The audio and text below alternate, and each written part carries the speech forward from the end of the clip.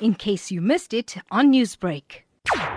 This morning, Metro Police proceeded to the M35 near Folweni, near the Folweni cemetery, and to an accident involving school children in a taxi. It is alleged that there have been 6 children which were severely injured, and there were 17 other children which were classified as serious. These patients or these children were taken to the King Edward Hospital. It's unknown what the cause of the accident was. The Acting Police Service was on scene and they were investigating what was the cause of the accident. Do you know the extent of the injuries that were sustained by the scholars? There were 1 deceased so far, and there were 6 very serious, and there were 17 of a less serious nature. Has the cause of the accident been established? No, not as yet. Newsbreak, Lotus FM, powered by SABC News.